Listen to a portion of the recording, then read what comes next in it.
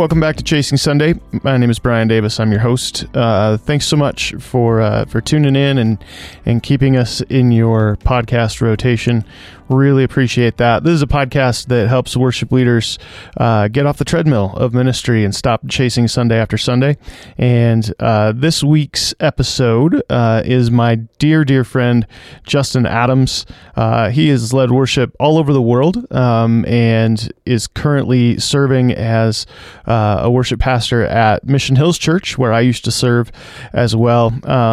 And yeah, you'll notice we have a lot of fun. Our history is quite extensive. We met all the way back in 6th grade. Justin would say 5th grade. Yeah, we have experienced a lot together. We've made a lot of music together, and he's just got a really great story, a really great perspective on ministry. And one thing that I want you to listen for in this episode, especially for worship leaders who are maybe struggling in their relationship with their senior pastor, that is one of the most crucial relationships that you'll have in ministry as a music minister. And Justin has seen the dark side of that, for sure. I have as well, but we're here to talk about Justin and let Justin talk about his story. So yeah, this is, I think you'll find some nuggets in there, for how to help with that situation. Yeah. Hey, again, just thanks for listening. This is the Chasing Sunday podcast with my guest, Justin Adams.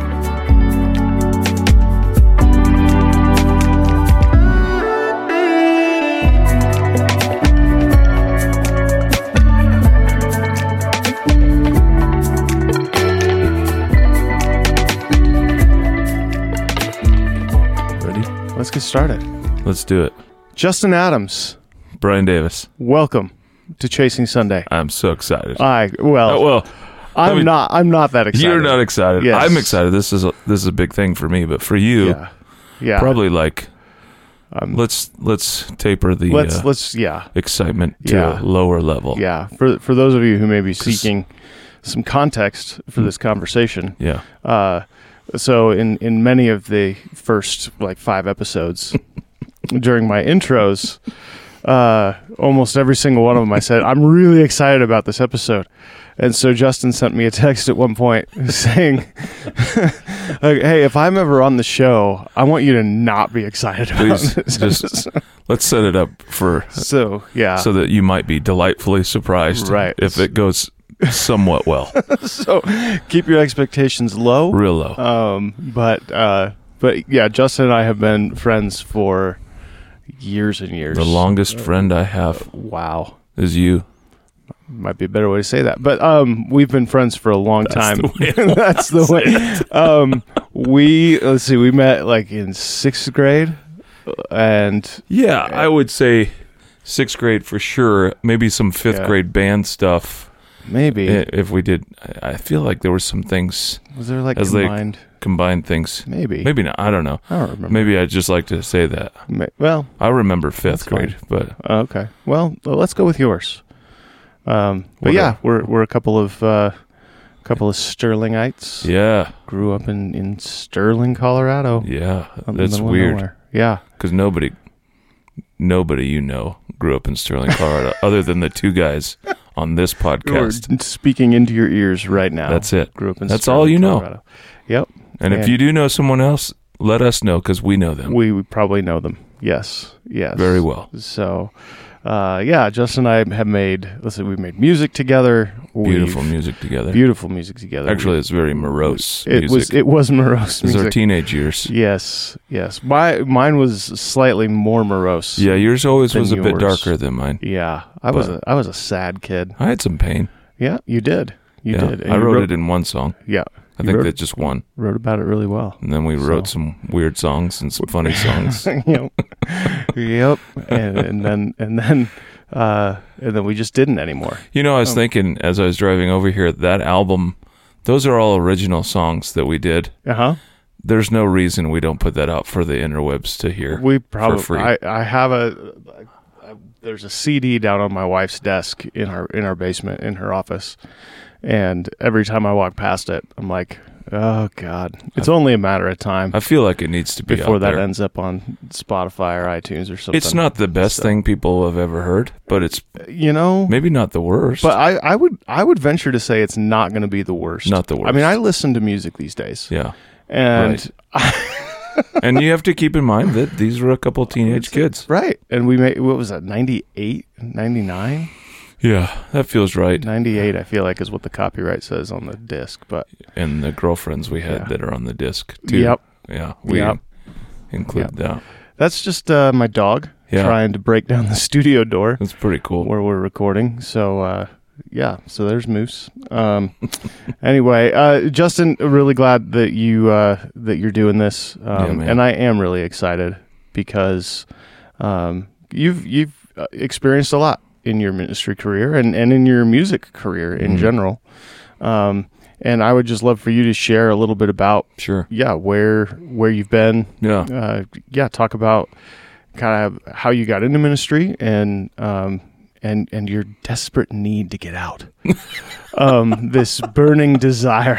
Well, I tried that for a few years. You did we'll talk about that. Just feel free to share your story, and if something pops up that I feel like I want to interrupt, please do. I'll just do it. I love that. It's my show. That's the way that we talk anyway.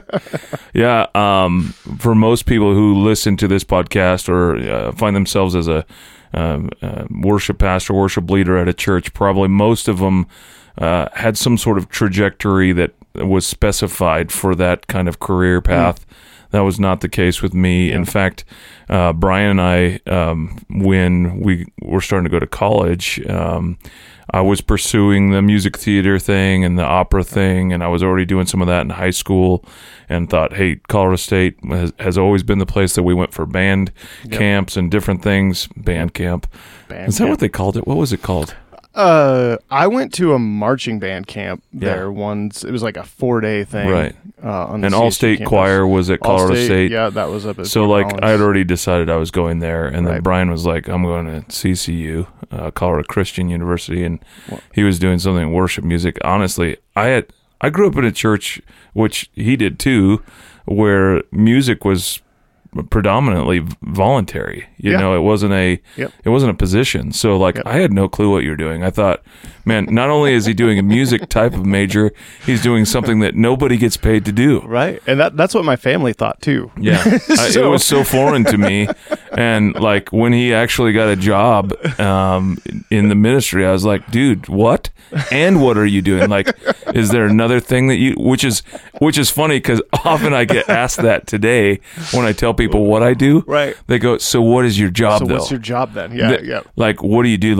Because that's your weekend gig. So what do you do during the week? And they don't think that things happen during the week for creatives or worship leaders or any of that. So I remember telling my family, I want to go to school and I want to be a worship leader. Yeah. I want to be a worship pastor.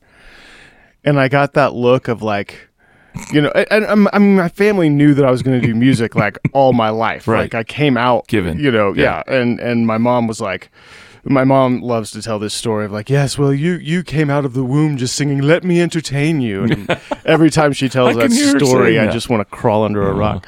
But I make my mom sound like she's some Victorian English well, I've actually seen her do something like that. Right, yes. And so it wasn't a surprise I was going to do music, but when I added the ministry part to it, I got a lot of very sympathetic looks you're going to be poor the rest of your life. Right, exactly. And they were right. They were on the money. On the money on that one. I mean, you just walked through my house, so oh God. Hey. Wow. You got your own studio though. That's do have how many people have that in their backyard? That's true. That's pretty not sick. Many. This is kind of nice. Yeah. Mine's a woodshed. I'm #blessed. Blessed for sure. Yeah. So anyway. So I never considered the ministry. I didn't know what Brian was doing in college, but I wasn't doing that because I thought there was a better chance of me making it as a, as an opera singer or as a, someone off Broadway or something like that. I thought that, man, this is the way to go. This is going to be this is going to be where I'm at. And finished in 2001 with Bachelor of Music and Vocal Performance, was doing professional opera, was doing dinner theater, was teaching voice lessons, was helping out with worship at my church, was bartending part-time. I mean, I had so many different irons in the fire at that time. I didn't know what was going to happen, but I was considering taking it to the next level and doing like a master's or something like that, and going to an actual conservatory or something like that, a little bit more focused. And at the same time, I was leading worship at Timberline Church in Fort Collins, and was kind of interning without really the intentionality of interning. Right. They had kind of groomed me for leading one of their teams at that point. And somebody else asked me, Justin, have you ever thought of like doing this as a full-time, thing? And I was like, no, I haven't, really not at all. And it's not been on my radar. Well, he said, I've got a friend actually, who's starting a church up in the Denver area. And can I just give him your number? I said, okay, sure. I'd actually gone down the road with another interview process for a church in Evergreen at one point.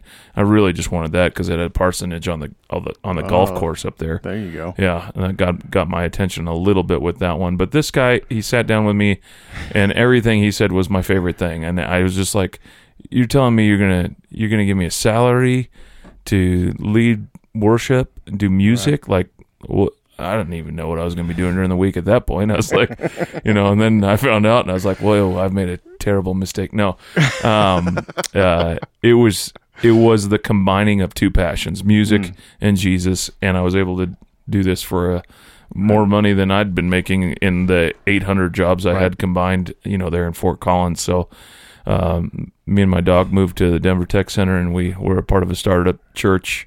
Not my dog, just me. What was your dog's role? Was he your associate? Thunder was, she was just a faithful friend to listen to me at the end of the day, because I had no one at that point in my life until I met my wife while I was at that church.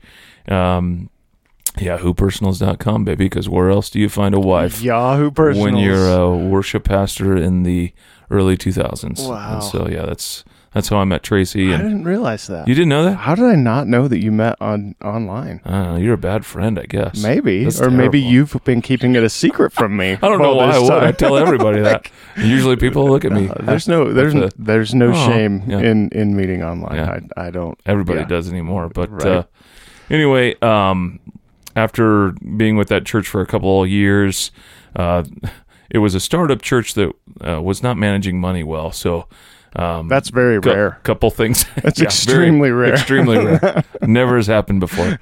It was just our church, this small little tiny startup in South Denver, which they just weren't able to keep salaries the way they needed to.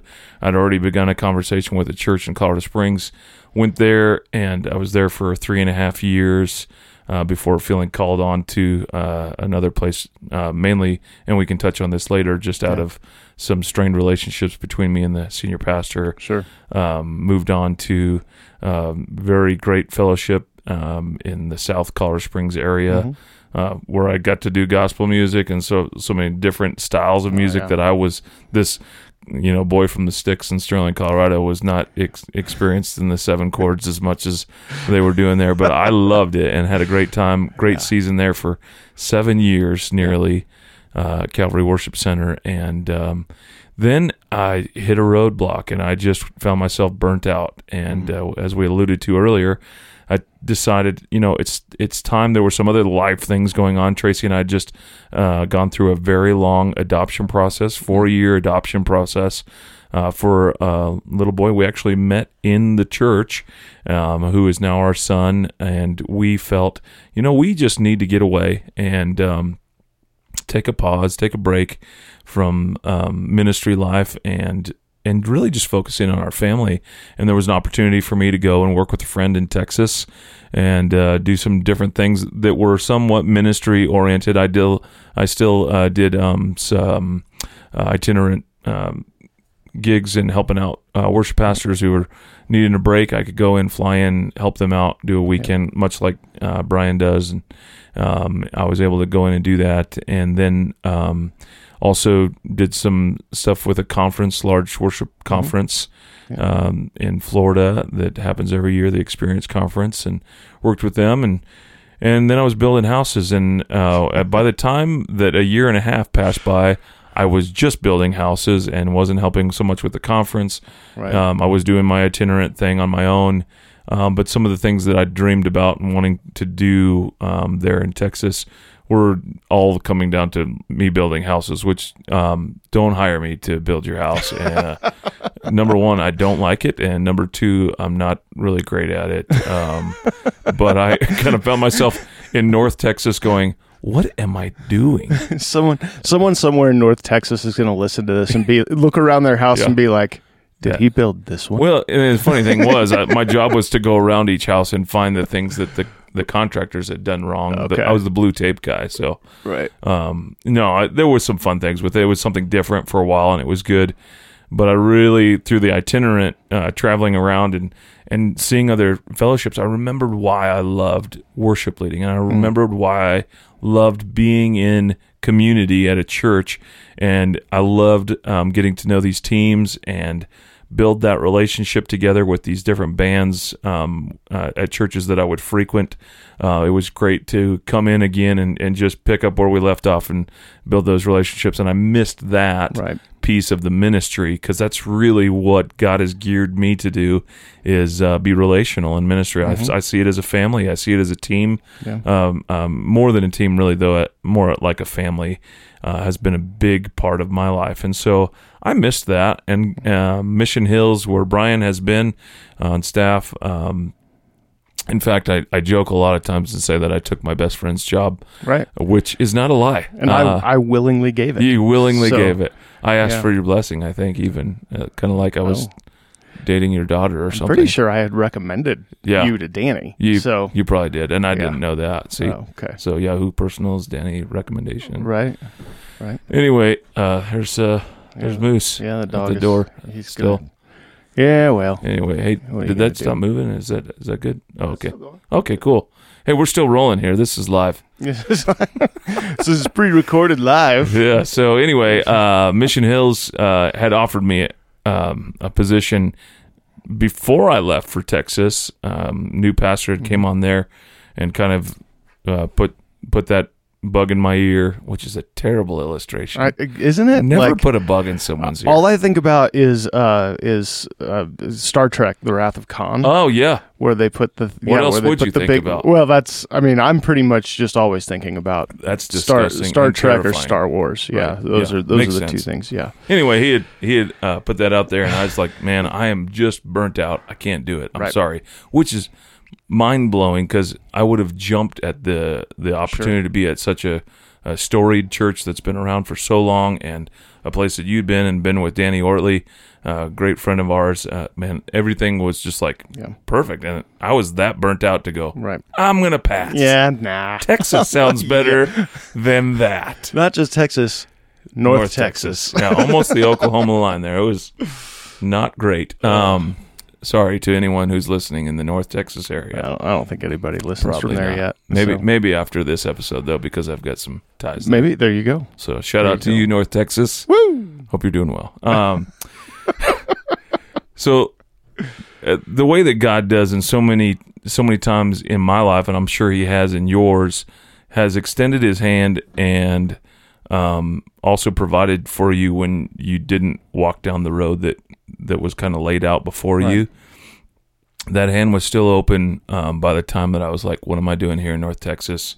And made it to Mission Hills, and had been contracting, doing weekends with Mission Hills that whole entire time that I was in Texas. Brought me back to where my family is and everything. So it was great to be back, and I was missing the mountains terribly bad, missing my family, missing being close to everything that I'd known growing up and in ministry really too. So it was a great opportunity to come back, and been on with Mission Hills now for almost 3 years. Believe it or not, it's a quick 3 years, but excited for what's going on in that ministry, and some really talented, gifted people that I get to work with at Mission Hills. So that's a brief synopsis of my ministry life for the last 18 to 20 years, somewhere in there.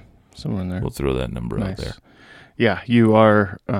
You're surrounded by great people there at Mission Hills for sure. It's a good team. Definitely. Hey, I want to dig in a little bit to a couple of the things that you said there in your story. What would you say? And we'll kind of start more recently and maybe work our way backwards. What would you say brought you to that place of burnout in ministry? Like what were some of the, as you look back on it, hindsight being 2020, obviously, what were some of those, kind of little waypoints that made you think like, I can't do this anymore, at least not for a minute?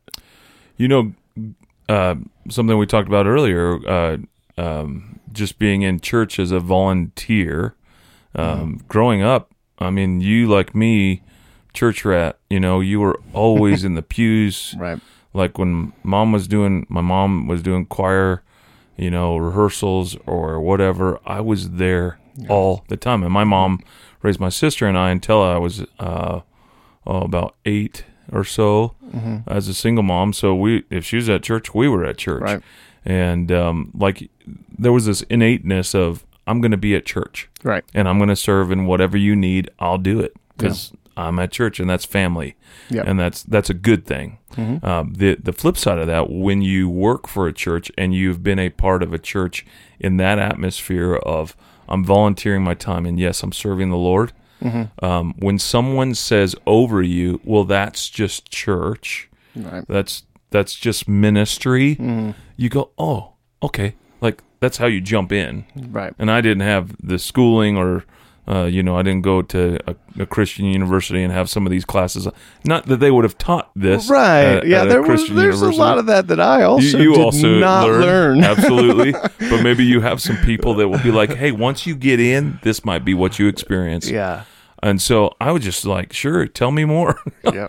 And so I will be here until 11:30 tonight. Okay, that's awesome. That's ministry. That's ministry. That's just ministry. And then I would turn around and tell my wife, "That's just ministry." Right.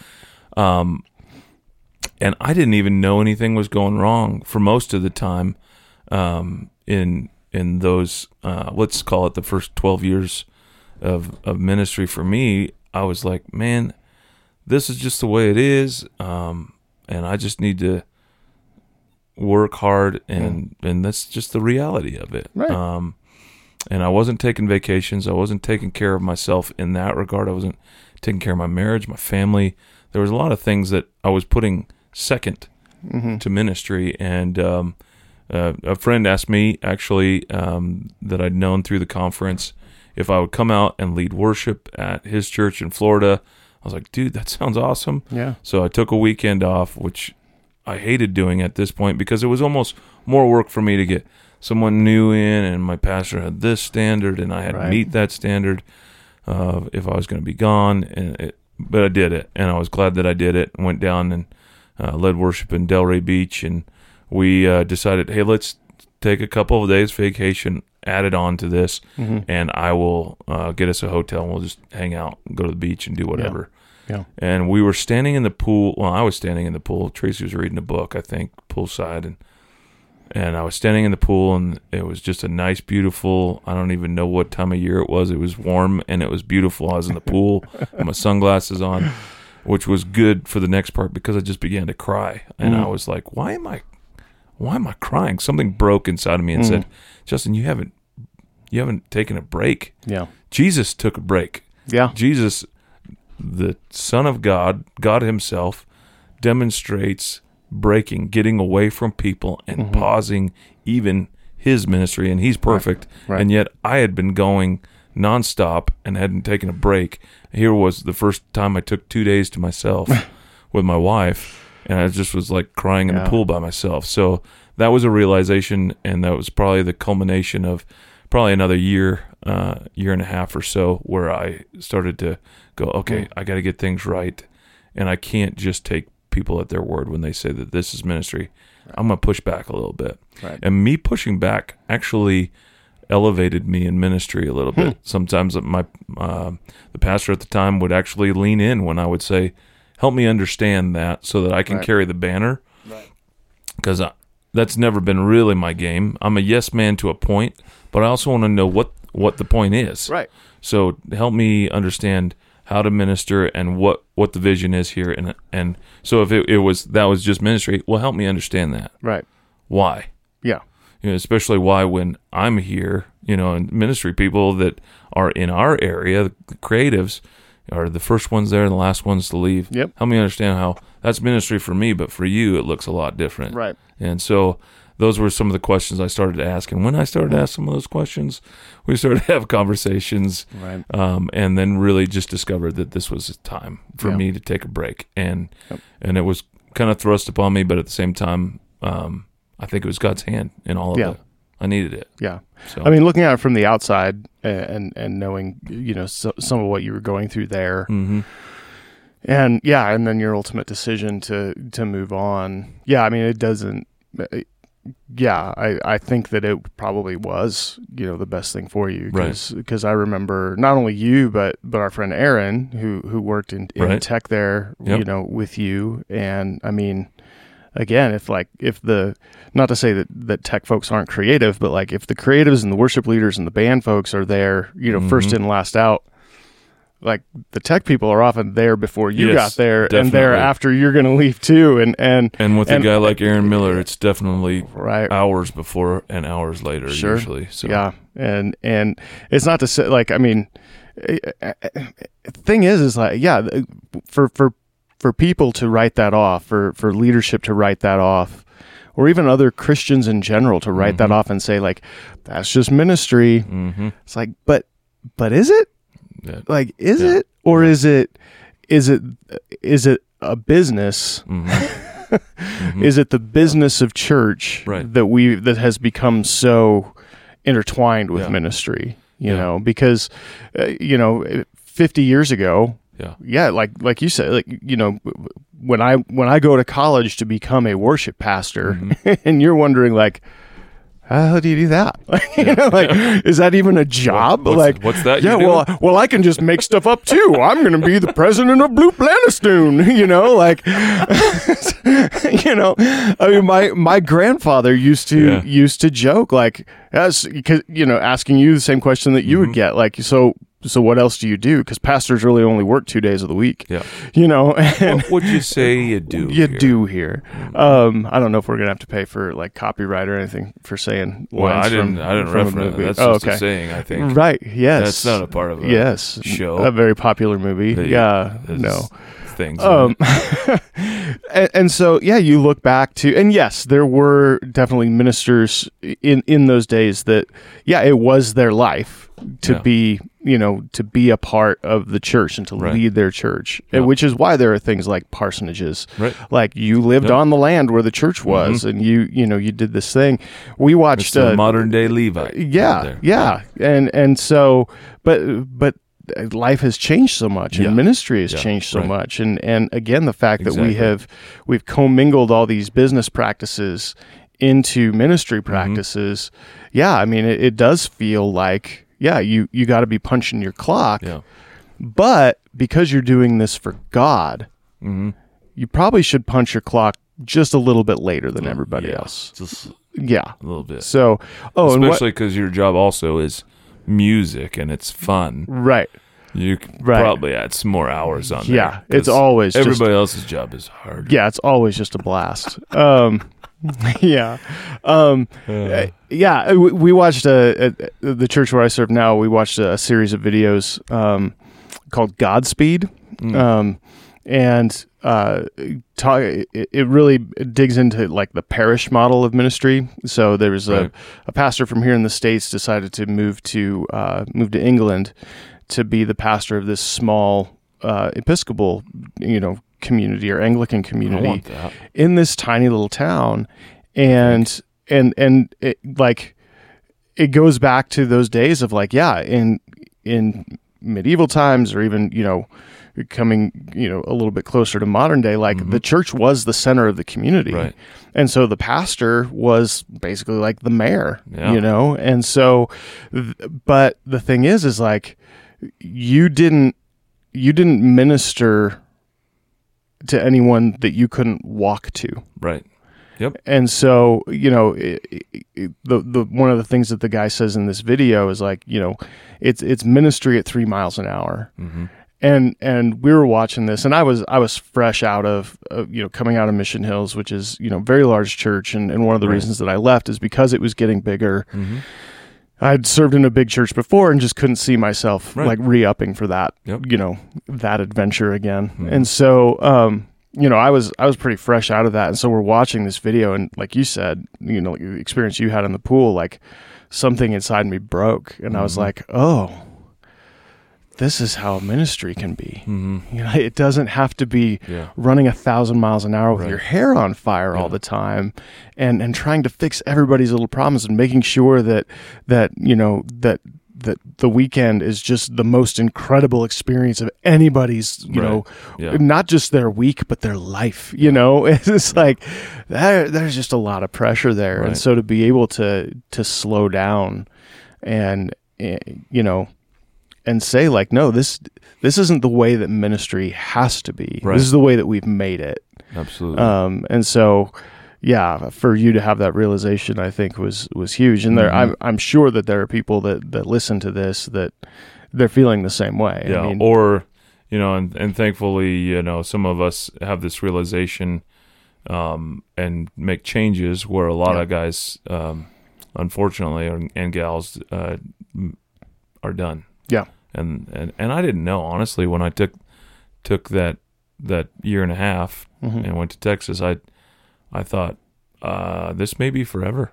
It crossed my mind. Yeah.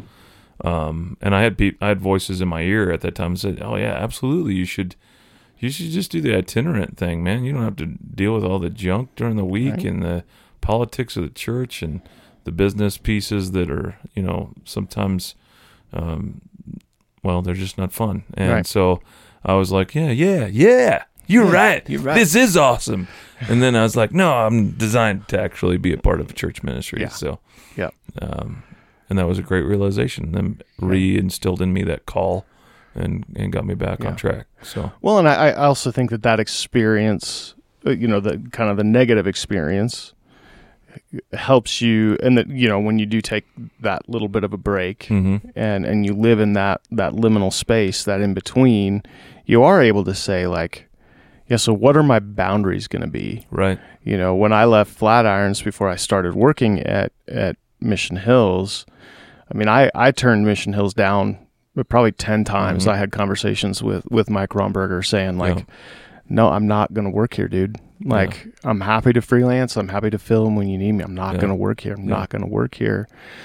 And then you work and then I worked there, but it wasn't until after and I remember very clearly, like having that conversation in Mike's car, saying to him like, okay, here's the thing. I'll consider it. Right. But here are the things that absolutely give me life doing ministry. Yep. Here are the things that make me want to drive my car off a bridge. If there's a way, and in my experience, what happens is, my job would be like 90% car off bridge, 10% the things that I love and I'm passionate about. But that 10% would burn so bright that it would, kept me coming back. Yeah, right. It's like golf. All it takes is one good shot to make you want to. But you almost lived by a golf course. Yeah. That would have been a life changer, probably. The golf in me. But so I said, I want to work in the places that I'm passionate about, that where my strengths lie, and so if there's a way that you can structure it that way, then I'm your guy. Right. But it took me that year between jobs to say like, this is what my boundaries are. Right. Because I was able to take that year and realize like, okay, here's what I love about ministry. Here's what I hate about ministry. Right. And not to say that I don't do things that I don't like in ministry. Like that's just necessary. Yeah. Like we all have to do that. Everybody does things they don't like in their job. Right. And in life, that's just, that's how and at some life is. Piece of it, it is a job. Right. So you have to look at it as a job. Right. And be like, okay, well, I can deal with that. Yeah. Or I can't deal with that. But I was able to create those, sort of those guardrails for myself. Right. And, to their, Mission Hill's credit, like they sort of retooled the entire, job description and all that kind of stuff. And that's one of the reasons that Danny came on, is because he was almost the exact opposite. He was looking for, because he already had, he was traveling around and doing music everywhere and all this kind of stuff. Yeah. And I don't want to give away too much of his story, because I think he's the next person I'm recording. But also will be probably a very mediocre. Right. It won't be, I won't be excited about that one either. I love you, Danny. Yeah. This is great. It's going to be great. He's a great storyteller. You're going to want to tune in for that. Yes, he is. But, but Danny was, he had the music piece figured out, because he was traveling all over the place. He was doing that. He was writing songs, selling albums, all the whole thing. Yep. And but the piece that he missed that he loved was the pastoring side. And he does have this heart for like administration, and not administration per se, but like say numbers and administration, right? But like not the strength, team but like atmosphere, the team atmosphere, and working, working alongside a team and being a part of a community was something that he was missing. Absolutely. And so we just kind of went like that, and it was, no one can see that because it's a podcast. What he's doing is he's putting his hands together where his fingers interlock. Interlocking my fingers. Yeah. So it just turned out to be a great situation. I ended up, over time letting my boundaries get encroached on, but we don't have to talk about that. I've shared that part of my story already. Cool. That's such good stuff. Isn't this great, everybody? Stuff. Why don't you take a break and grab something to drink for a second? And we're going to gather our thoughts. No, I want to go back just a little bit further to one of your, not the church that you were at after the church plant. Sure. And I know that remain nameless. That shall remain nameless. So we can talk frankly. Yeah. I'm trying to think of a way to. I don't know. Yeah. No. Anyway, I know that there were things that went on there that I think are very common in the lives of a lot of worship leaders, especially young worship leaders. I know it happened to me early in my ministry. And that's the worship leader, worship pastor, senior pastor dynamic. Right. Yeah. I mean, that in a lot of ways, that's one of the most relationships. Yeah. And we're done. It's good podcast. English good. That's one of the most crucial relationships, especially when it comes to the weekend service. And because so much is, so much in the modern evangelical church hinges on the weekend service, that relationship is so key. Right. So tell me a little bit about that experience at Nameless Church. And, kind of where that fits into your story. Yeah.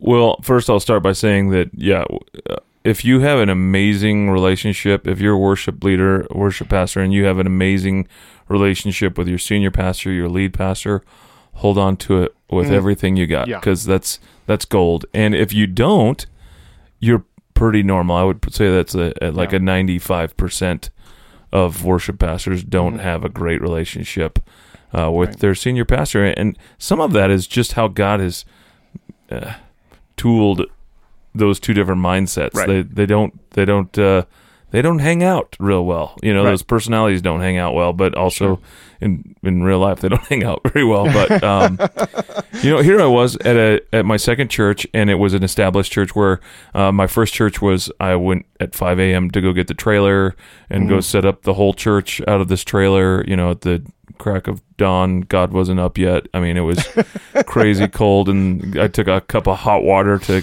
de-ice the lock so I could get the key in there. Gosh, man, makes you appreciate so much yeah. having your guitar backstage or something like that, Yeah. or having an office, Right. For crying out loud. So I was so or excited. having a sound system that's just always set up. It's always Yeah. there. It's always set up. It may suck, but it's always there.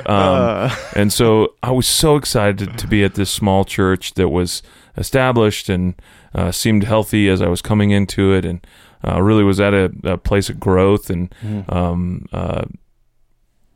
here I was actually feeling like me and the senior pastor were kind of buddies. We went to lunch, he and I, just the two of us on a regular basis, and I would stop in his office, he'd stop in my office, we'd have conversation about whatever was going on, just day-to-day stuff. Like, I felt good. I felt really good. And Tracy and I hadn't been married yet when I started at that church, and ended up getting married at that church by that senior pastor. And did someone, did anyone that write like a special song for your wedding or anything and perform it? I can't there remember on that day. And really foggy. was he trying to finish that song in the hotel room like the day of your wedding? I don't maybe. remember. Yeah. Maybe his name is. He was with that Ryan Davis band. Was it? It's Ben Dorniels, I think, is who that was. That's it. I remember that from the wedding. That's why I got it mixed up. Yeah. Yeah, Brian wrote a beautiful song. He's going to sing later in this let podcast. Let me talk about me for a minute. Let me self-promote. Hold on, everyone. I just want to remind Justin that I was at his wedding. That's right. As my best man. I thought that maybe that would be the part that he'd identify with. That's all right. No, I wrote a song. And it was good. And I finished it the night before. The morning of. Be amazed. Oh, okay. Things I don't know. Yahoo Personals. There you go. Denny. There you go. Finishing song on the morning of. Yep. All right. Good deal. Great song, though. Oh, well, He'll sing it for you later. Probably not. Probably not. So here I was thinking that, had this good relationship going with my senior pastor, my wife and I. Once we were married, things seemed to be going okay. Not like amazing, but okay. Better than Moose is doing, scratching at the door. He is really losing it. He really wants to be in here. Let's see if opening. See what happens. Could be worse. Could be like Cujo. I don't want that. But so things were going well after Tracy and I were married even. Then just little by little, some things started to deteriorate. And at first, honestly, I have to admit now, as the bad husband, that I would side with the pastor and his wife on things instead of siding on things with my wife, or at least investigating a little bit, because who could be so cruel to be so mean to my wife? Like, I was finding out that they were being one way to me and a completely different way to my wife. And I just couldn't believe it. And in fact, I wouldn't believe it. Sure. And so it took till right there at the end, me coming around the corner and seeing the pastor talking with my wife in a completely different tone. And as soon as I came into view, he changed his tone, sat up, sat different. And then I was like, okay, I see it now. But it all culminated on a Sunday that we had an emergency happen in the service. I remember actually talking this over with you, Brian, and just kind of because I was done. I was decompressing the idea of leaving, and I needed to bounce it off of several walls, and you were one of those. And you actually offered some great advice that helped me understand that, what I did was right in this scenario. And someday I would like to write a book that's called So You Want to Be a Worship Leader. And this chapter would be called If Looks Could Kill. And on this particular Sunday, we had a young man who was in the front row with his mother, and he had a seizure. And we were in our first couple songs, and it had happened, and I had not noticed it until we had finished the song. And the next thing up was kind of a welcome and greeting time, and then we go back into another song. Yeah. And so what happened was the pastor came up and said, hey, we've got a medical issue here. We're attending to it, but why don't we go ahead and greet one another? And then he left the stage. And I was on stage where our band would usually vamp on something. And out of that vamp, we would go into our next worship song after greeting time would kind of come to a close, And I am looking off the stage at the pastor sitting in the front row, and I'm just kind of glancing at the medical emergency and then back to him, and then medical emergency. Okay, nothing's happening here. This doesn't look good. This boy needs, obviously needs some medical attention. And if paramedics had been contacted at that point, they weren't there yet anyway. So, and I know that everybody's mind's on this, not on the next worship song. Yeah. So I come off the stage, and I'm like, so do you want me to continue to vamp? Or were you going to do something for, I probably said it nicer than this, but, or were we going to do something here for the situation at hand? And he's like, yeah, just keep vamping. All right, cool. Because that's what everybody wants. Yeah, just during some a music. seizure is a little background music. Background music during a medical emergency. Just some light worship jams. Yeah, in and the I'm background. up there, like, still in my 20s going, okay, wow. Keep it going, band. Let's just keep this little vamp going. And I'm looking at doing the thing where I'm looking at him, looking at the emergency, kind of going back and forth. And I come back off the stage because he's not giving me anything, like nothing, like not even like a little circle in the air with his finger to tell me to keep going. And he didn't even go over to like attend to what was he's where he happening. usually sits. And I'm like, this is ridiculous. So I come back off the stage and I go, so do you want me to go into the next song or continue to vamp? And he goes, yeah, go into the next song. So as I have the band kind of switch gears and go where we're going to go, this is before click tracks and guides and all that. Sure. I have everything kind of switching over. The paramedics come in and come down the center aisle. And at this point, he goes, oh, we should stop things and pray. Finally. So now it ding, ding, ding. It went off in his head. It's like, hey, let's do this. And so he comes up on the platform and says, I think we just need to pray. I'm like, you think? Like, just, are you kidding me? It took this long for us to acknowledge what's going on here and invite God into it. Like this I was like, am I insubordinate in my thinking, or am I the only one that's getting it here? Like, I was so, not mad. I was like, am I crazy? Like, this is what we should be doing. Right. So I was relieved.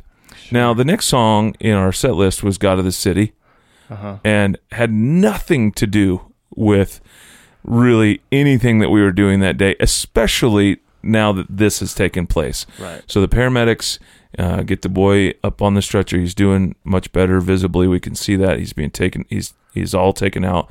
We've prayed for him.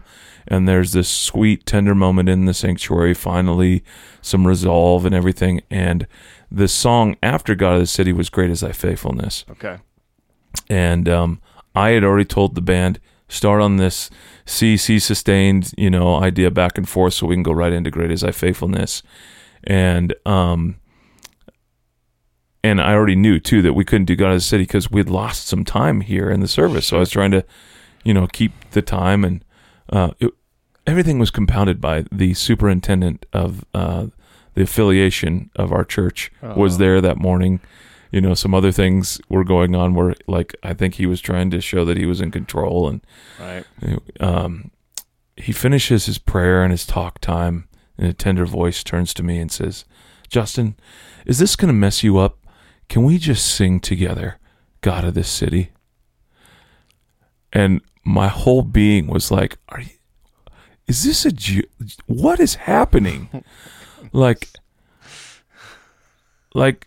are you kidding me? And so half in the mic and half not in the mic. Like, I'm coming off the mic just a little bit. So the congregation's not hearing everything that I'm saying, but like, I want them to know that I've put some thought to this at the same time, and I say, I just think with what we just witnessed here, I said, with what we just witnessed here, great is thy faithfulness is really what we need to hear right now, what we need to remember and believe. And he didn't say anything else, and he took off the stage back to his seat, and he looked over his upstage shoulder at me and gave me that look that could kill, like, I'm going to kill you later. And I sang Great is Thy Faithfulness, right, almost trembling the entire time, because I was a mess. I was like, I feel like I made a good choice, but I feel like I made a bad choice. Yep. And I left the stage, and I went up to my office, and I cried. And I was like, God, I don't know what I did wrong. But I feel like I feel like I broke my pastor's trust. I feel like you were telling me one thing and he was telling me another.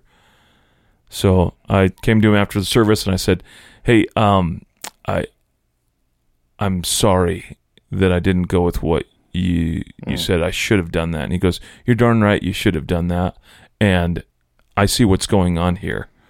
And so he that's how he takes my apology in this moment. And I came to him with tears in my eyes and said, I'm sorry. Yeah. And I should have gone. And I see what's going on here. You're trying to, take the reins, or I don't remember what he said that day, but I was like, no, that's not it at all. Not it at all. And I walked away from that conversation and I said, I'm done. And my band was all around me at that point. I said, I'm done, guys. I can't. And they were like, no, it's going to be all right. I was like, not after this one. Right. And I put in my 2 weeks Monday morning, and he came directly to my office and said, I don't want you to leave. I just want you to be, entirely, submissive to everything that he wants you to do. I don't want you to leave. And I said, I don't know how I can stay, man. Like, how can I stay when you think that I'm being insubordinate or being just, I'm taking the reins or whatever he had said at that time. Yeah.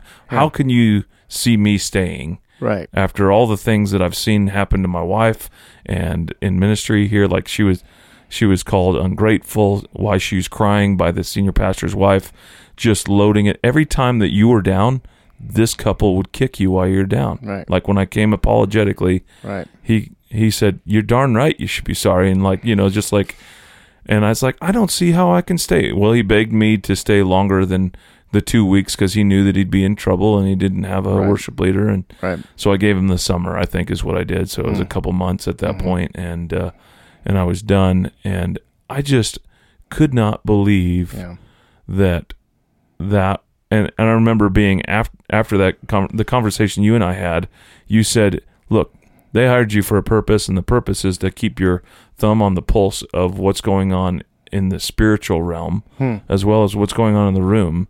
And I was like, yeah, that's what I was hired to do. And I was doing it. Right. And they have to trust me at some point. Yeah. And I always have taken the position of worship leader, lead worshiper, worship pastor, whatever you want to call it, with the utmost just honor and privilege. And so it hurt me when someone thought that I was trying to pull one over on them. Right. And so that left me just in disarray. Yeah. But I went right into the next church without even a break in between. Like, because I had 2 months instead of 2 weeks, I had the luxury of looking around a while and ended up at the next church without that break. But I've always had this kind of, ooh, what does my senior pastor think of me in the back of my head? And, oh my gosh, is this going to ever repeat itself again? Because I'm terrified of that. So, and so all that to say, you can think what you want to think about senior pastors, but really it's not all great. Even when your relationship is good with them or seemingly good, it might be for a wrong purpose. In that case, it was a manipulation. Sure. And so even, I want you to hear today, someone out there that's listening, even if your relationship feels strained with your senior pastor, that's not necessarily the worst thing in the world. Sure. you could have a great relationship with him while he's manipulating you. Right. So, and I hope that that's not the case for anyone. Yeah. But like, just here, that's part of the job piece of it. Sure. Sometimes you have to come to a place and go, look, we're different, and that's why we're here together. Right. And we can sharpen each other, or we can fill in where the other one lacks, you know. And so that has been the thing that I've carried with me from that individual circumstance was, Sure. it's not always going to be roses, and that's okay if you are still on point with the way that you believe in God and theology and in ministry life. Then that's really all you need. And I've taken that with me here to Mission Hills, and the main reason I have a job in Mission Hills, or I took the job, I should say, is because they have someone on staff who is looking out for the better of the staff, like as a whole. Like we have a gal on staff, Heidi Lopez, who does such a great job at creating culture and being intentional on making sure that the staff's needs are met.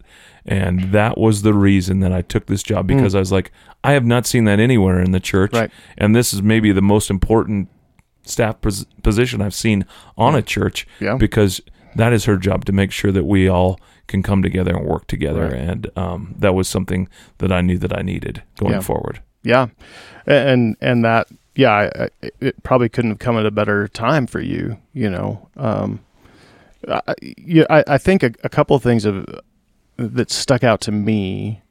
I mean, one, I think it is important to understand, like, and I know we kind of, you know, riffed on the, you know, the business culture of, you know, of church and all that kind of stuff, and how the, you know, senior pastor is like the CEO and blah, blah, blah, you know, the way that I've heard that described. Right. And so, but at the same time, like, that is the reality that most, you know, that most of us work in, you know, right now. And so it's not, I would hate for someone to hear your story about what happened there as, you know, you being, you know, insubordinate, or you being, you know, like there was a relationship there that you thought existed, a relationship of trust that you thought had been established, that in one incident was just completely undermined. And so, you know, I think, especially for younger worship leaders, it is easy to get, and I just talked about this in an episode that I recorded recently with a friend, Mark. Like, it's easy when you're young to walk into a ministry position and be like, I know how to do this. Like, this is what I've been called to do, and this is what you hired me to do. So let me do my job, you know? and that can just really close you off to, you know, to any kind of suggestion or constructive criticism or anything like that. I think this situation that you're describing goes beyond that. Like, this wasn't constructive in any way. Not this wasn't, you know, this was just a complete breakdown in trust. And so what kinds of steps have you taken since then in ministry positions that you've been in to establish a good relationship of trust, maintain that sort of, for lack of a better term, hierarchy of, you know, of power and responsibility, and, you know, reporting to people and all that kind of stuff? You know, what kind of steps have you taken since then to make sure that you know, you're not being manipulated and you're not being blindsided by a narcissist who's just like, you're trying to take control, you know? Really, it all comes down to if you're called to this, and if they feel that you're called to this, you need to step up into that calling.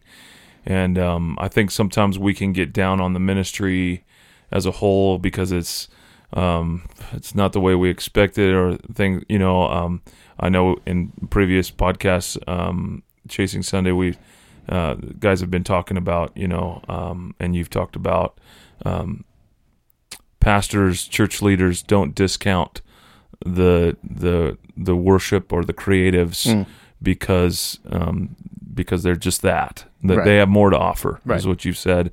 And that is definitely true. But on the flip side of that, I would also say that creatives, worship leaders, worship pastors lean in and step up into that calling that you feel God has on your life.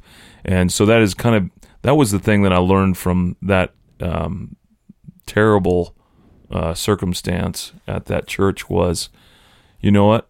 If I've been called here, then I have a place, I have a seat at the table. And I might not have the head of the table. That's okay. Right. I understand that. But I have a voice here, and you've called me for more than my singing voice. You've called me for my voice into situations and matters.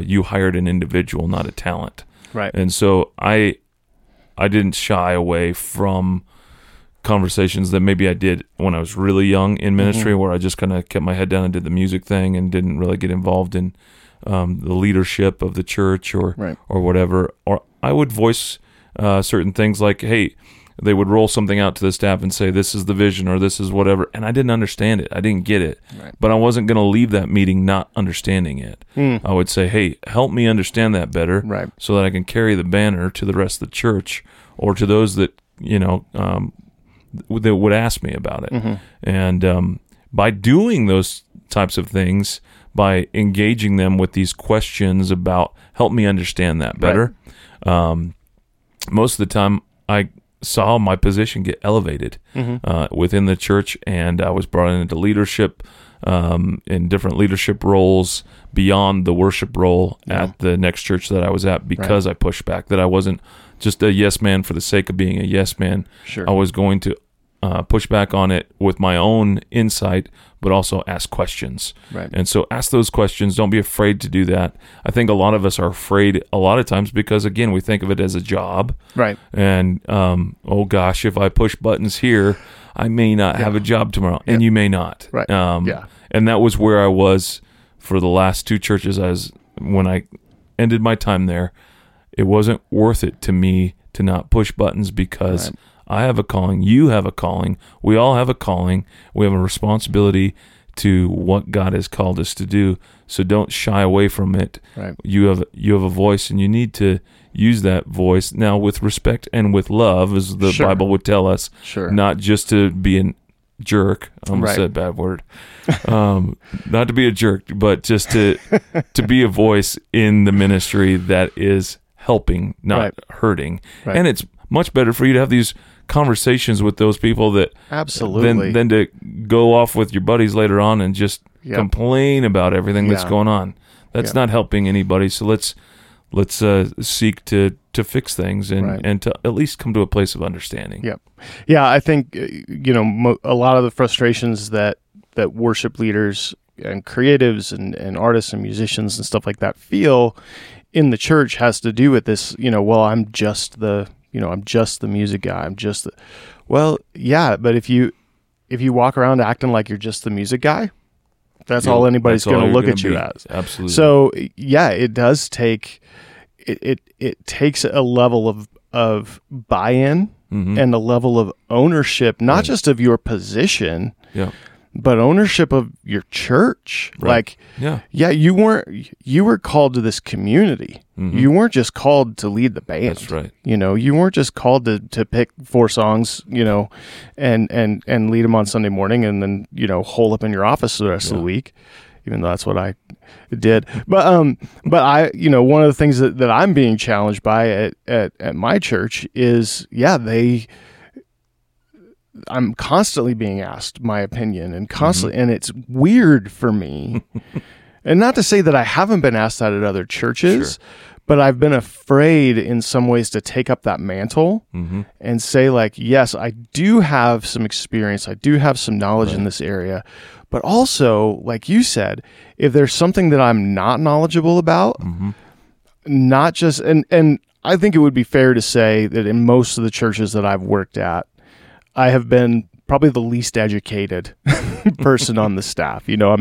Right now I'm the only person on my staff who does not have a seminary degree or is not in seminary right now.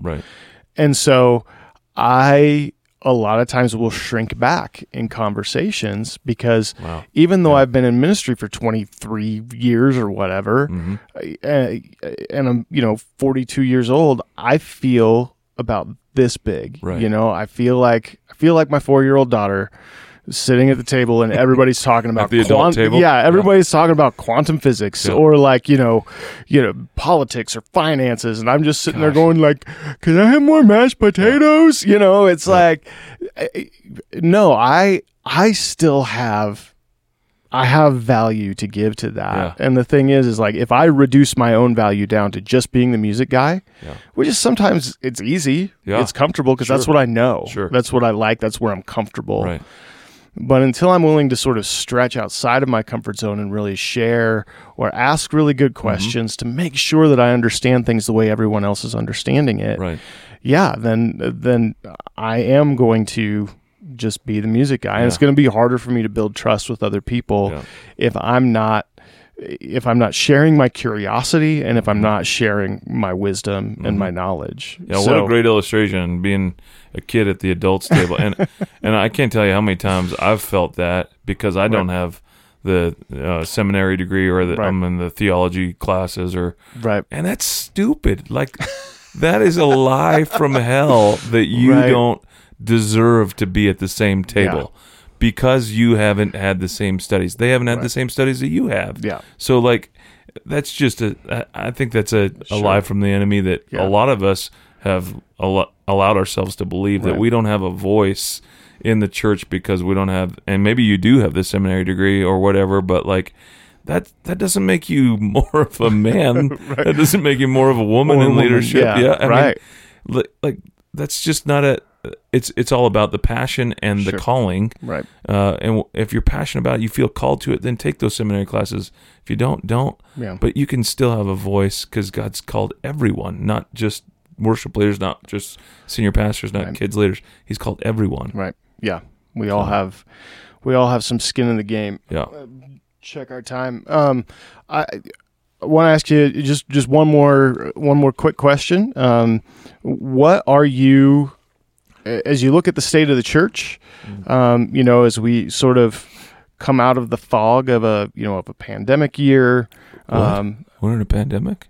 Oh yeah, that's right. Oh gosh, I forgot. Huh. You live in a cave. No, I watch ESPN for news. Yeah. That's why all the people have been wearing masks. Everything makes so much sense. I thought we were doing a Watchmen thing. Yeah, no, all right, no. Cool.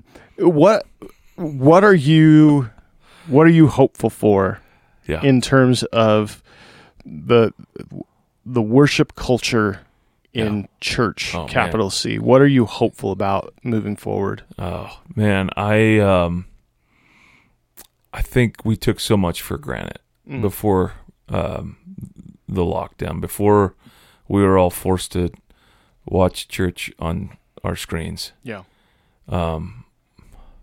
I think we took engagement for granted. I think we took facial expressions for granted. I think we took standing next to each other and hearing each other's voices sing praise to God for granted. A picture of heaven, in my mind at least. I think we took all of community for granted, both inside the church and outside the church. And so I'm hopeful, and I've seen glimpses of it already, as I'm sure you have in your fellowships, that people that are able to come at this point feel safe to come. There's something very powerful that's happening in worship culture in our church, and it's not just the song service before the message. It's impactful, it's needed, it's meaningful, it's an expression that you're dying to have, especially if you've been locked down and you're depressed or you're feeling anxious about anything.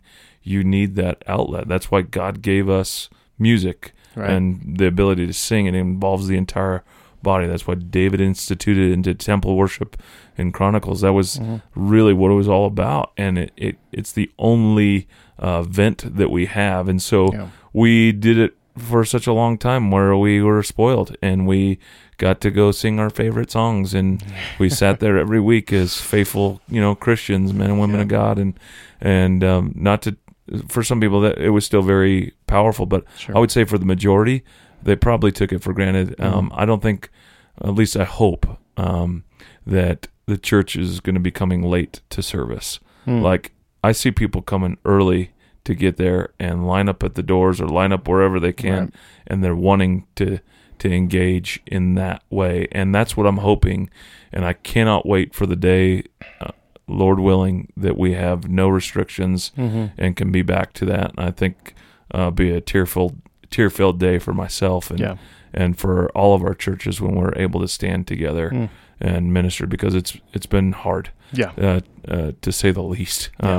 These online services, that's not what God intended. That's not how He built us. It's not how He commissioned us. Right. We were supposed to be together and lifting Him high and lifting each other and encouraging one another. Hebrews 10:24 tells us to not forsake in the gathering of the saints, and to encourage one another all the more as we see the day drawing near. And I think, like some people say, we've never been closer to Jesus coming back than today. So, and it's the truth. But like, we need to treat it like that too. And so, what does that mean for us coming together and encouraging one another and treating each other with love and respect? And I just can't wait for those things. Yeah. Those simple things that we took for granted. Yeah. Oh, that's good. That's good. You have a CD that you have made. I have a couple. You have a couple of CDs that you have made. Yeah. Where can people find those? Yeah, well, we are in 2021, so people can find the physical CD if they reach out to me on my website at JustinCurtisAdams.com. That's my full name. And the name I choose to go for, my artist name, even though that makes me sound like Stephen Curtis Chapman. But maybe it helps. Maybe it helps you remember today. You could do a lot worse than Stephen Curtis Chapman. JustinCurtisAdams.com. I have done a lot worse, actually. Yeah. And you can reach out to me there, and I can get you whatever I have left of a copy, but it's on all major platforms for downloading and streaming. Yep. Got two albums. One's more of a cover live album, and the other one is a lot of my own original works called Unsearchable God. So. Yep. And it's very good. So, thank you. And a couple things I didn't say is that you probably have one of the best voices I've ever heard. So if you want to, if you need those little shivers down your spine, golly. Oh, shucks, I wasn't expecting that. Yeah, and you are a very gifted songwriter as well. So I'm glad you've kept that up. Mission Hills is where Justin leads worship. You can go to missionhills.org. Yep. And they stream their services, not just during the pandemic, but they also stream them live just on in regular times as well. Regular times. Just regular times. That's what we'll call them. Yeah. Justin, man, I love you. I love you too, bro. And I'm so glad that you were able to do this and honored. Love, I love your story, even the parts that are hard. Thank you for letting me be a part of it and speak into that, into some of those things. I had forgotten that I had said some of those things to you. So, you were like, man, I sounded good. Man, God, that was good advice. I was smart once. Wow. Wow. What happened? Yeah. Well, man, we'll definitely have you back and, but go listen to Justin's stuff. Check him out at Mission Hills, and hopefully we'll talk again soon. Yeah, thanks. Yep.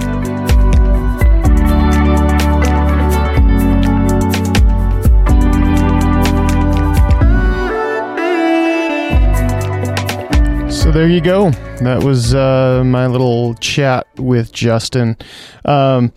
Hey, if you're struggling in your position of leadership at your church, leading worship there, and you feel like you have some strained relationships, I think Justin gave some great advice there. One is seek understanding. Like try to find a way to sit down with your leadership and just ask them to help you understand what they expect of you, what they hope that you'll be doing there, but also make your intentions very clear. Step into and up into your position.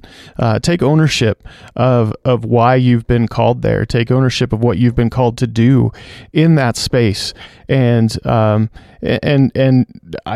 will go a long way toward earning the respect and the trust of your leadership, and it'll also open their ears to the things that you have to say and the concerns that you may have. I think we've talked about this a lot before, but one of the worst things that we can do as artists and as worship leaders is to withdraw and just get inside ourselves and just say, well, this is just the way it is. I'm going to have to just muddle through it and struggle through this time. And there will be times that you do have to struggle through, but it doesn't have to be that way all the time.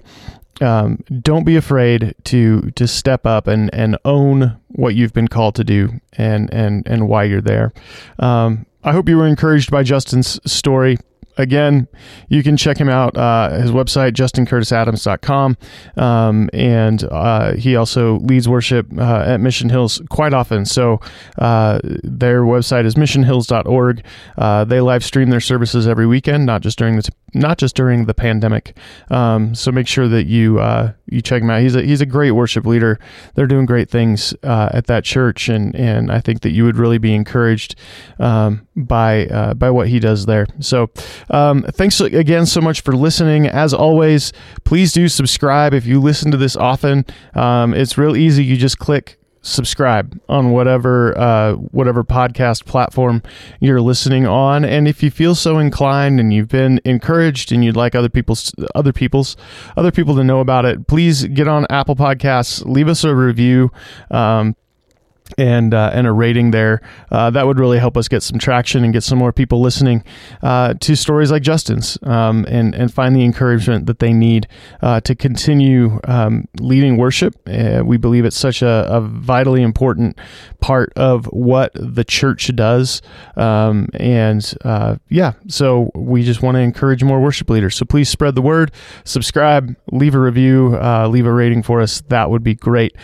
Chasing Sunday Podcast is a production of Torn Curtain Arts, and our president is Paul Roman Glevitt. He's also the executive producer.